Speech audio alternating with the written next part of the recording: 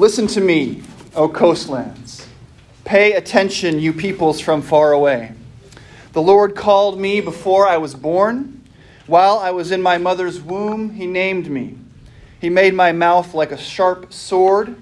In the shadow of his hand he hid me. He made me a polished arrow. In his quiver he hid me away. And he said to me, you are my servant Israel, in whom I will be glorified. Please pray with me. Dear God in heaven, we ask you to be here with us in this place this morning, and we trust that you are here. May my words now be your words, and all of our thoughts your thoughts. We pray this in Jesus' name. Amen. Amen. Please be seated.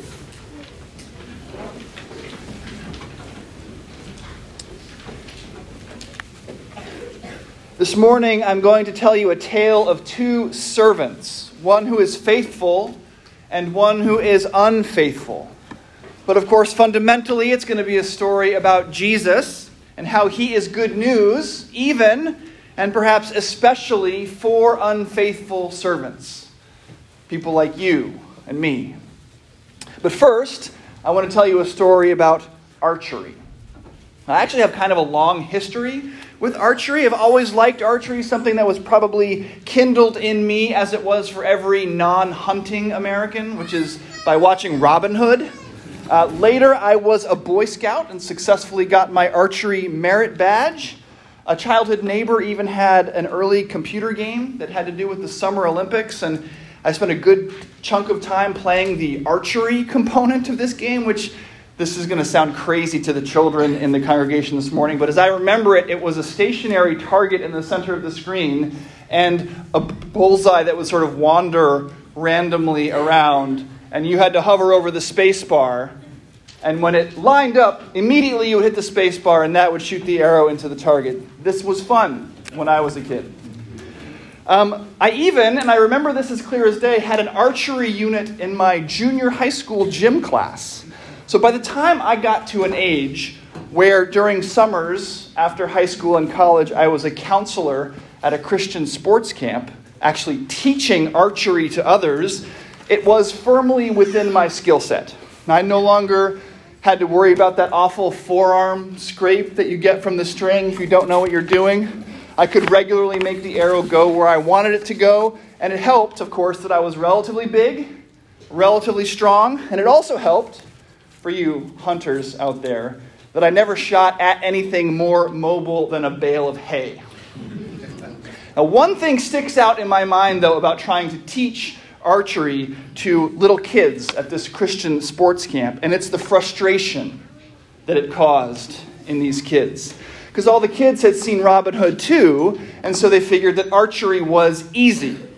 And when it turned out that it wasn't, that the arrows they tried to shoot shot off their bow in every direction, or the classic terrible forearm scrape from the string and the arrow just drops straight to the ground at your feet. When failure reared its ugly head, the same thing always happened, regular as clockwork. The tension and frustration would mount and mount. I could see it in their little faces, and eventually the bow would get thrown to the ground, an arrow would be snatched up, they would storm up to the bale of hay and hurl the arrow with all their strength from a range of about 6 inches at the target. And of course, every time, regular as clockwork, the arrow would bounce impotently off the target and fall harmlessly to the ground. Because what the kids didn't know is that you need the power provided by the bow and the well-trained archer to stick the arrow in the target. Isaiah opens what's called his second servant song at the beginning of chapter 49. Listen to me, O coastlands, he writes. Pay attention, you peoples from far away. The Lord called me before I was born. While I was in my mother's womb, he named me. He made my mouth like a sharp sword. In the shadow of his hand, he hid me. He made me a polished arrow. In his quiver, he hid me away. And he said to me, you are my servant, Israel, in whom I will be glorified. Now we'll come back to the servant songs in a minute. There are 4 of them. But the question I want us to focus on this morning, the question that's going to get us to the good news of the gospel is, who is the singer of this song? If we're going to understand this text from Isaiah 49, we need to know who this person is. Listen to me. The Lord called me. He made me like a sharp sword, made me a polished arrow. Now you might think that verse 3 is a dead giveaway. And he said to me, you are my servant Israel, in whom I will be glorified. Clearly then the singer must be Israel, right? Well, it is and it isn't. And what we'll see with a little biblical investigation is that this singer is the new Israel, Jesus Christ. He is the servant of this servant song. And not just any servant. We're going to see that he is the faithful servant. And that his faithfulness will be good news to unfaithful servants like you and me. And in his coming to the world, to the weak and sinful, as a redeemer, he raises unfaithful servants to new life in his name. And providentially this morning, this good news is particularly appropriate and beautifully illustrated in baptism. So the first step in understanding what's going on in Isaiah 49, I think, is to go back to Isaiah 48. Remember one of our principles. We use the Bible to interpret the Bible. And in chapter 48, we find God telling the nation Israel that he wishes they had been obedient to him. I am the Lord your God, he says, who teaches you to profit, who leads you in the way you should go. Oh, that you had paid attention to my commandments. Then your peace would have been like a river, and your righteousness like the waves of the sea. Your offspring would have been like the sand, and your descendants like its grains. Their name would never be cut off or destroyed from before me. But Israel didn't pay attention, did they? And so they didn't get peace or righteousness. They were indeed cut off and destroyed, judged, conquered, carried off into captivity. That's the occasion for the prophecy and for God's lament.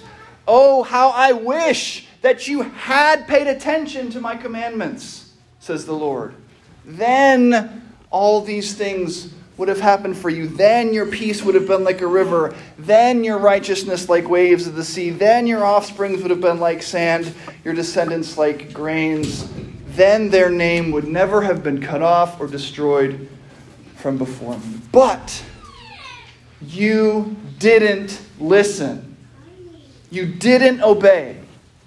I sent you the law, and then I sent you prophet after prophet to call you back, to speak the truth to you about your lives, and you just kept right on, chasing after other gods, forgetting my commandments, being just like the surrounding pagan nations.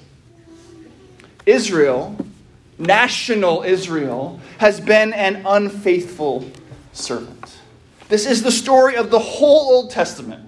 Israel is chosen by God and given the law, but then utterly fails to be the obedient nation that they are called to be. One of the very first and probably archetypal examples of this is Abraham and Sarah, deciding that since they doubt God is really capable of doing the thing that he said, giving them a son in his good time, they're going to take matters into their own hands and have a child by the servant Hagar. And it just goes downhill from there.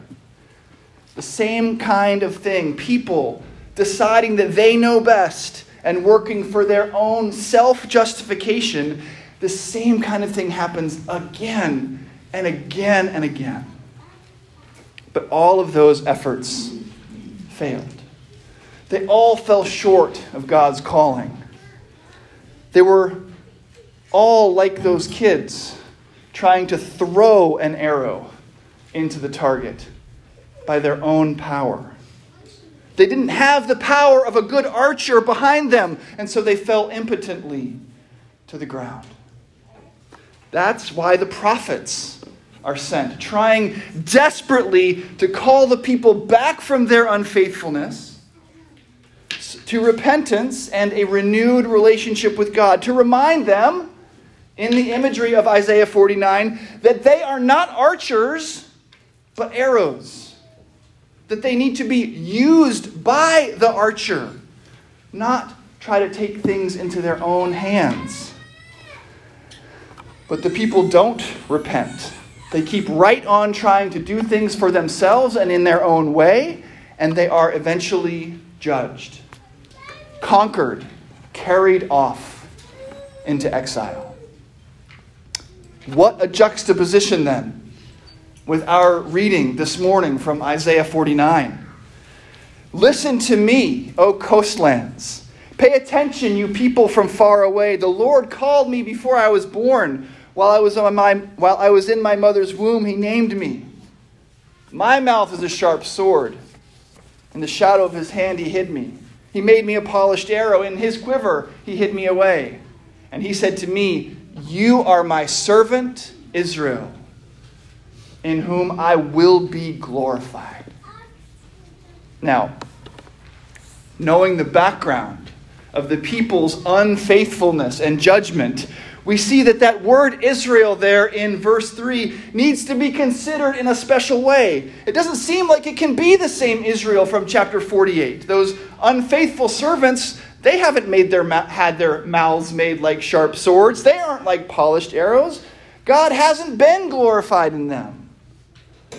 And this Israel isn't that Israel.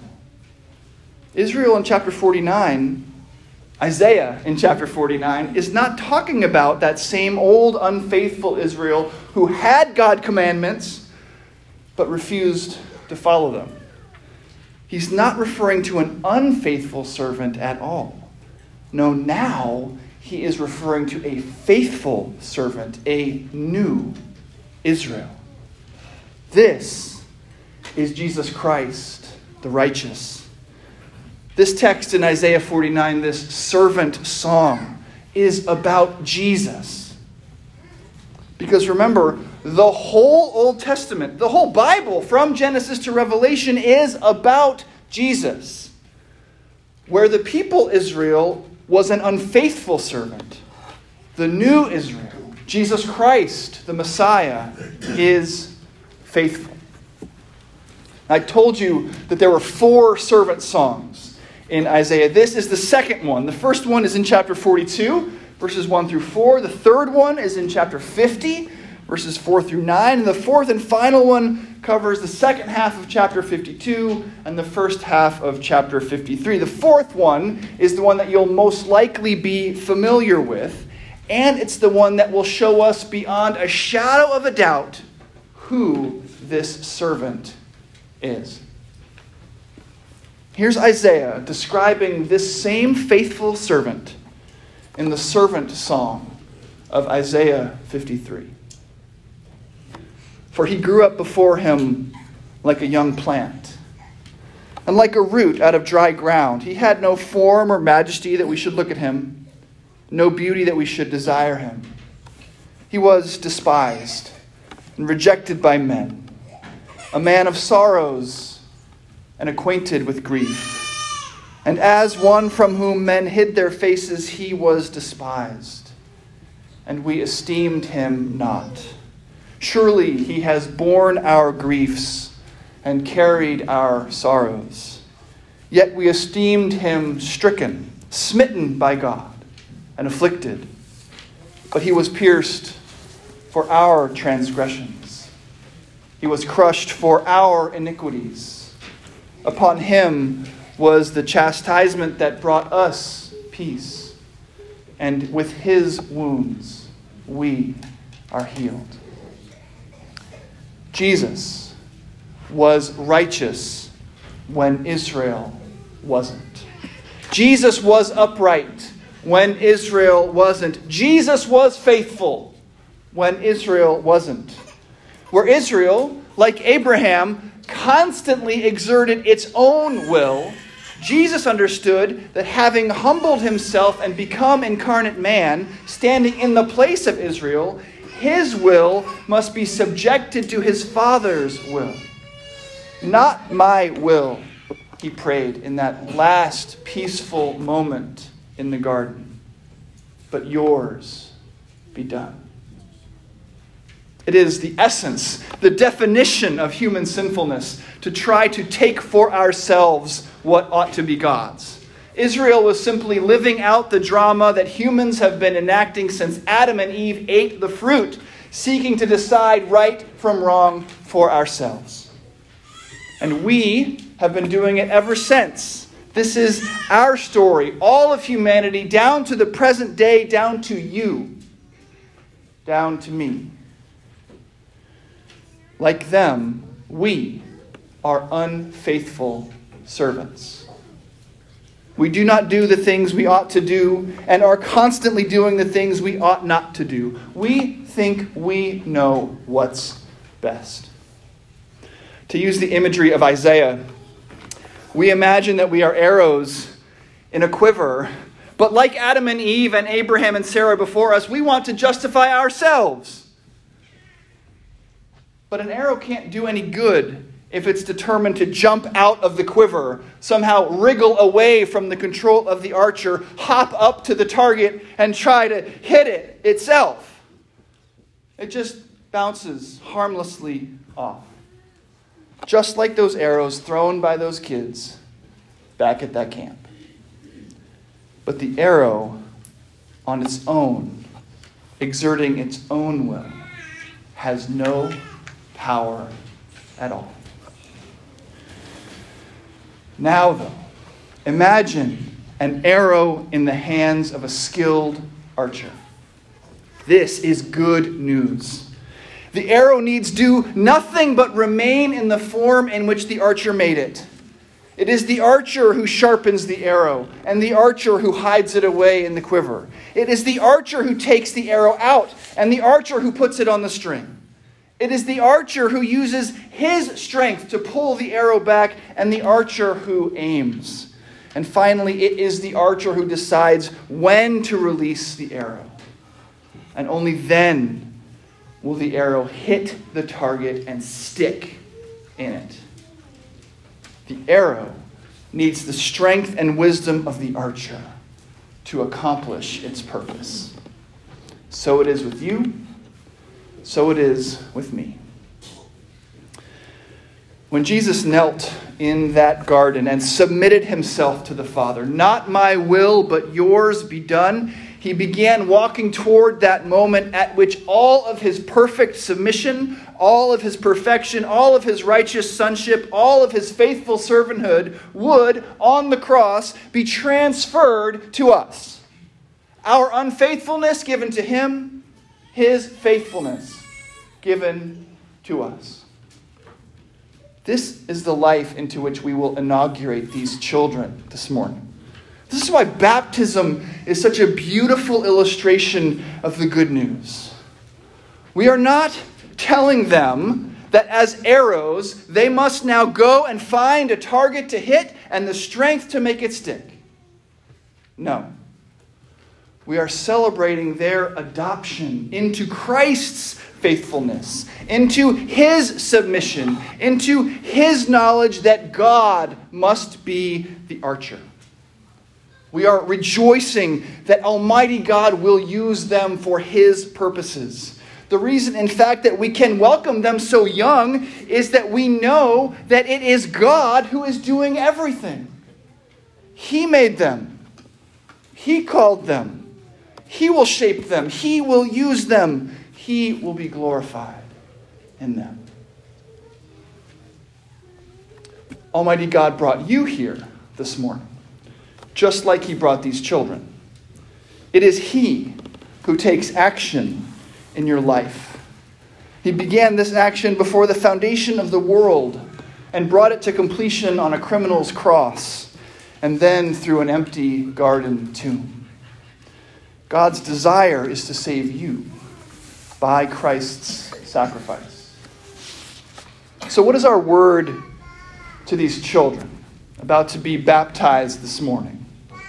And our word to you you as individuals, and you as the church who are about to promise to do all in your power to support these persons in their new lives in Christ. It is the word that addresses us all as Christians. What does the arrow do? It remains in the quiver, ready for use. We submit ourselves to God's purpose. We reaffirm our faith. We pray for our wills to be aligned to God's. We ask God to form us, shape us, sharpen us, make us arrows that will fly true. We go to the Scriptures to find His calling. And when we find ourselves hopping toward our own targets, we repent and ask God to take us up again. We come to the Lord again and again in worship, in confession, and in praise and thanksgiving, saying, "Make me ever more yours. Use me to accomplish your purpose." And He has promised to do just that. It is His pleasure to conform us to the image of His Son, our Savior, Jesus Christ, the faithful servant. This is the promise of a God who called you on account of Christ before you were born, who named you on account of Christ while you were in your mother's womb. This is the promise of a God who, on account of Christ, took your sins to the cross and was raised for your justification. This is the promise of a God who, on account of Christ, has decided to glorify Himself by saving you. This is God's promise for you today. Amen.